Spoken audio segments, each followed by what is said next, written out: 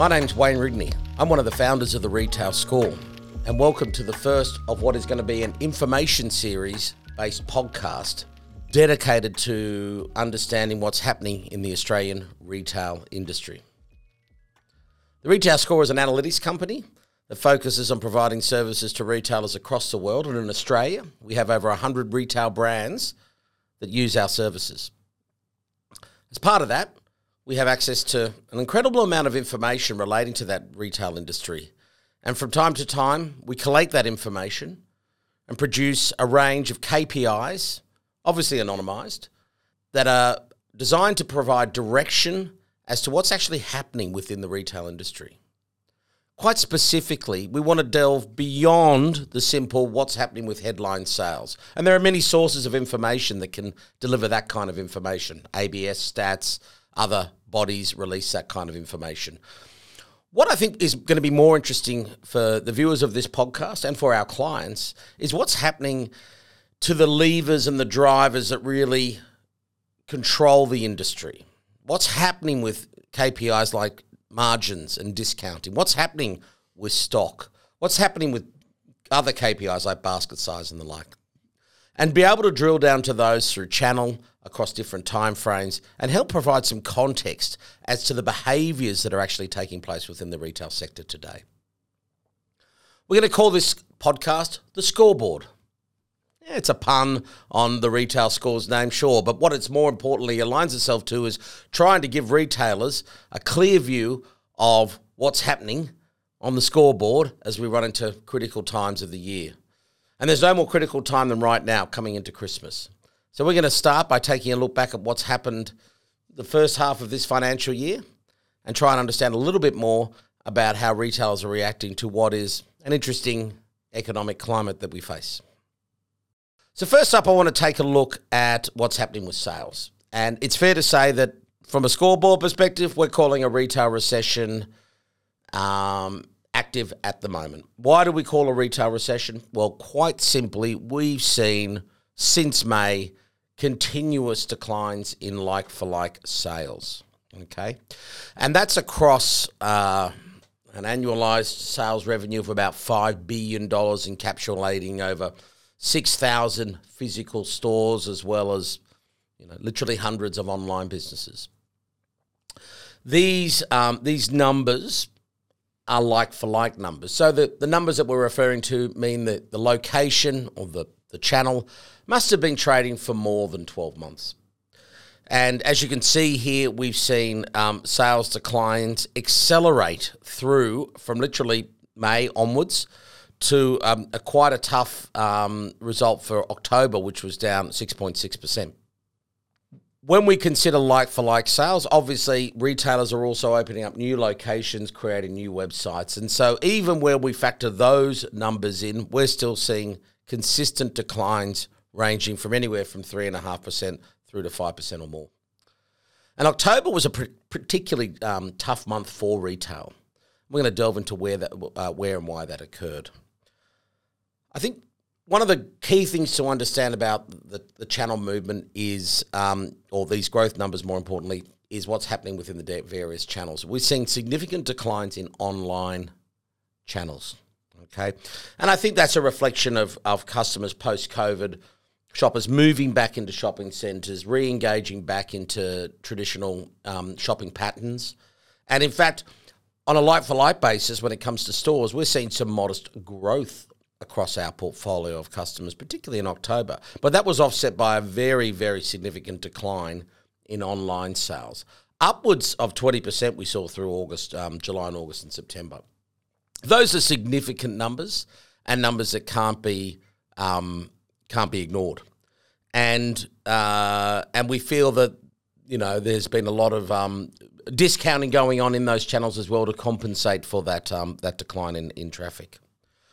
One of the things we're able to do at the Retail Score is segment our customers. And our customers traditionally work across designer, apparel brands and accessories and footwear, as well as ready-to-wear, and what we broadly classify as home and leisure. So that's anyone who's in the kind of homewares, giving, sporting categories, etc., anything associated with home and leisure. By far the toughest segment at the moment in terms of straight like-for-like growth is actually the ready-to-wear sector. And that is also, by the way, the largest sector that we track. Designers on a like-for-like basis have been doing reasonably well. I think there's enough. I think that's probably a reflection of the customer base of the designer and how he or she shops relative to the ready-to-wear market, which is definitely hitting into a broader segment of the market in Australia. And I think this points very clearly at cost of living pressures playing a significant part in this retail landscape at the moment. Consumers are cutting back in order to maintain things like mortgage payments in a high interest rate environment, and certain categories that are discretionary in nature are more subject to feeling the effects of that. And I think some of the broader ready-to-wear categories are certainly feeling the pinch there. And so it's interesting to see how retailers are responding. This is not an overnight challenge. This has been going on, as we have seen, since May, June, July. Those declines have been quite precipitous. And you'll notice it actually peak decline was in August. And we've seen a few behaviours that have happened through August, September, October, which I really think reflect what's going on. The biggest movement we have seen has been around discounting. Now, Australia has quite a unique trait where there is a over-reliance, one could say, on discounting and promotions, particularly within specialty fashion, particularly within specialty home and leisure. We have trained consumers over decades to look for the big yellow sticker, the big sale sign. And customers are very well educated on this.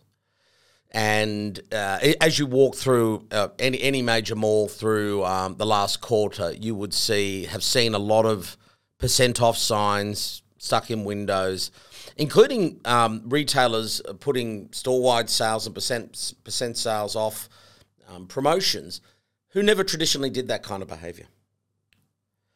And when you discount excessively or more than you traditionally have, you take a hit on GP. And as we say at the Retail Score, GP pays the bills.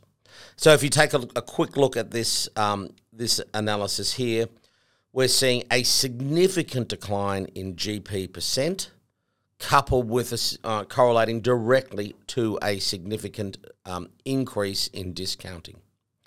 And those GP declines are 2% or more year on year for the last 3 months. That is quite significant when you consider what that means for any retailer out there today. Take 2% points off a $100 million turnover retailer, and that's $2 million EBIT straight off the bottom line. When you couple that with a 6, 7, 8% decline in sales year on year anyway, that can spell a really significant erosion of profitability. Now, it is pleasing to see that in October, the steeper discountings subsided somewhat. Discounting was only 1 or 2 points more than it was last year, and GP differentials shifted back to kind of just 1% or even 0.5% off last year. So I think there's good news there that enough retailers have taken their medicine and decided that October is not a month to be discounting. And I do think, though, that probably suggests that the retailer knows that November, particularly Black Friday week, is going to be a big week for discounting. And I suspect we're going to see a lot more of that in November. So what does this discounting and GP reduction trend mean as we come into the critical Black Friday and Christmas trading period?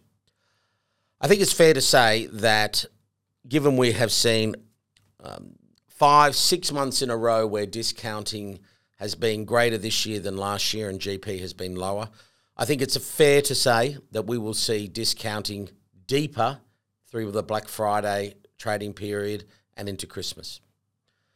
I suspect that will translate to Black Friday specials starting earlier as retailers look to grab their fair share of the pie. We may see Boxing Day sales materialise earlier than Christmas Day or Boxing Day.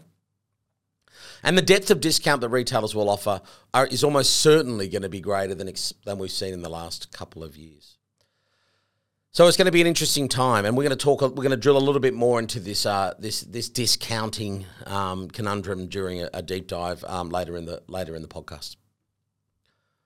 There's one other critical point as we come into Christmas that I think is worth looking at, though, and that is stock levels. This time last year, stock levels were very high within this discretionary retail area. And the reason was there was fear about supply chains, there was fear about accessing stock in a post-COVID environment, and retailers took a very cautious approach as to the timing of their stock and the depth of that stock. What are we seeing this year with respect to stock levels? Last year, at this point in time, stock cover through September and October was significantly higher than it is this year. In fact, total stock levels are down on last year every month from June through to October. And that's actually quite a good thing for the industry. It says that the industry isn't bloated with inventory. Although I do think we need to add one little caveat to this equation. Last year, the retail sector was very cautious of potential supply chain interruptions, and there was a significant push to pull forward purchasing to deal with those post-COVID supply chain disruptions. So stock levels did build up significantly higher through September, October, as opposed to the traditional Christmas build, which is an October, November, December build. Having said that, we are still looking at stock levels that are a good 10% down on last year. And that means that there's probably been a cautious approach to buying through this period as a result of the softness that was seen earlier in the calendar year, which we've already described. So I think there has been a bit more conservative buying of stock, and I think this is overall a good result for the industry. So in conclusion, what are we saying? We're saying that there really is a retail recession right now within the industry. The data that we're seeing, particularly like-for-like performance, particularly the discounting and GP performance that we've seen, suggests that consumers are being highly discretionary in the way they shop, and that most discretionary retailers are feeling that pinch. The ABS statistics will tell you that categories, that overall retail spending's up and up modestly. But the reality is that that's across a very broad array of categories, and within the categories that we're referring to here, particularly apparel, fashion, home and leisure, that's simply a different story. And there's another really critical point around this that I think we need to make. In an environment where costs are rising at 5, 6, 7% annually, retail really needs to see sales growing at the same rate to simply maintain status quo, to stand still. So when you're seeing CPI increasing at 6, 7%, which is feeding through to particularly wages and rents, which are the two critical fixed costs that retailers face, there is a lot of pressure coming to bear on the sector. If you then overlay a decline in sales of 5, 6% and an erosion of GP by 1, 2, 3 points, that adds up to what could be a significant erosion of the profitability of the Australian retail sector. So the way that we react as an industry, the way that the consumers react to how we react through the period that we're about to come into is going to be very, very critical. And we'll be certainly tracking those KPIs closely post Black Friday and into Christmas. Now, during these podcasts, we are also going to do some deep dives where we drill into a specific issue and look to see what's actually taking place and what we think the likely outcomes are to be.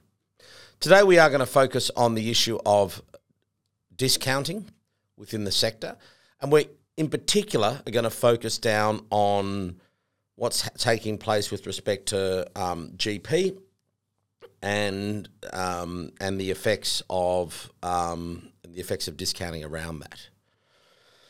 As we have already previously discussed, there's been a significant amount of discounting taking place within the sector. And The motivation for that is twofold. One, there may be a genuine need to move stock, particularly seasonal product. That soft sales result that we saw through, June, July, August would really have hurt those apparel retailers who have a high degree of seasonality in their stock. It was actually also a very mild winter in Australia, so to that extent, retailers are going to be even more inclined to do some heavier discounting in order to clear that seasonal stock. Now, why do retailers do that? Well, quite simply, they need to recycle that cash to fund the next buy. And there's no point putting last year's winter coats into the warehouse and to bring them out next winter. That doesn't serve the purposes of the retailer's balance sheet well, and nor does it align itself well with what retailers want to do, which is always bring out newness and freshness. So particularly in the designer sector, we saw incredibly high levels of discounting through the last month. A lot of that would be things like warehouse sales and large events to clear samples. But, the designers brands clearly had to do some movement of inventory in a way that would clear the decks for the next season stock. So that's one of the motivations for doing it. The second one, though, and the harder one for the CFOs and C-level executives of the retailers within the sector today, is to try and maintain some form of headline revenue growth through discounting. Now, that's a real conundrum because the reality is that there is a exponentially inverse relationship between discounting and the volume of stock that you actually need to move to maintain sales. What do we mean by this? Well, let's say we were selling widgets for $10 a pop, and historically we'd sell 100 a month to achieve a sales of $1,000. But let's say we saw those demand for widgets start to fall away, and so we made the decision to take 20% off the cost of widgets. Okay, and we wanted to sell them for $8. In order to achieve $1,000 of sales, we actually have to sell 25% more volume. It's not just the 20, it's the 25. If we were to drop the price of the widget from $10 to $7.50, we actually have to sell 33% more of those widgets. If you drop it to 30%, you've got to sell 43% more widgets. If you go to 50% off, you actually have to sell 100% more of the inventory in order to just simply stand still and maintain what you were selling before. And in a world where people are conscious of spending money and are facing cost of living pressures, that is a really big ask because you're asking the consumer to actually consume more at a time when they're looking to perhaps restrain consumption. There is a real conundrum there. And whilst the idea of putting in a bigger discount to attract more customers into your store makes sense at one level, on the other side of the coin, you are asking a heck of a lot of that customer to fork out significantly amount of more purchasing in order to meet your headline sales number. It's a real challenge. And that hockey stick relationship between discounting and volume growth that you need really needs to be appreciated because, certainly we've seen in the last 3 or 4 months some deeper discounting that did not translate to headline growth for certain retailers. Okay? And that type of scenario is playing out across lots of different retailers today. So it's a tough decision for the retailer to make right now. And I think it's going to be interesting to see how retailers react through this trading cycle. The next thing we want to talk about as a deep dive is what else can retailers be doing at this time to maintain profitability. And we're going to talk about productivity a bit through this series because so much about what we see in terms of using data and using insights and analytics is about seeing where there's opportunities to create productivity to drive better returns for the company. Now, retail's an interesting business in the sense that there are a significant amount of fixed costs that can't be avoided. There's a stock itself. There's rents that, come up for review every 5 years but are otherwise pretty much locked in. And there's head office staff and the like that are pretty critical. There's also store staff. However, there is a degree of variability within store staff, and it's fair to say that in-store labour, particularly physical labour with working within the stores, is one of the true variable costs for our retailers. Now, there is a flaw to that. Obviously, it needs to have a minimum of one person to open a store, but I think there's a lot of focus right now in the industry around the timing of when what's often called lunch covers, 2ICs, the additional floor staff come into the picture. The way that modern day awards are working with retail means that a very small adjustment in the amount of hours worked by staff across a portfolio of stores can translate to quite a significant saving for a retailer. If you were a chain of 20 stores and you were to save 1 hour a day of staff, that would translate to $250,000. Yep. 30 minutes of a staff saved per day for a chain of stores with 150 stores translates to almost $1 million of savings. These are big numbers for small savings. And so a lot of retailers should be focused on this. And I think there's some interesting things that are running through as we come in to this period. Firstly, we at TRS, we've seen a significant amount of increase in our customers looking to bring in their payroll data to integrate it with their sales data to do deep dive analytics around labour costs with respect to sales and when and where those sales are occurring. We're seeing significant focus down on the timing of when transactions are occurring, and that can include the integration of store traffic data or traffic counter data in order to view those efficiencies. As we come through this period, I think there's a few observations that we can make. Number one, the week leading up to Black Friday will see a dip in demand. We think customers are very well educated about what's coming to them at the end of November, and I think the week leading up to Black Friday will be a quieter week, a good opportunity to not overstock your staff. Also, the days immediately preceding Black Friday events will be quieter.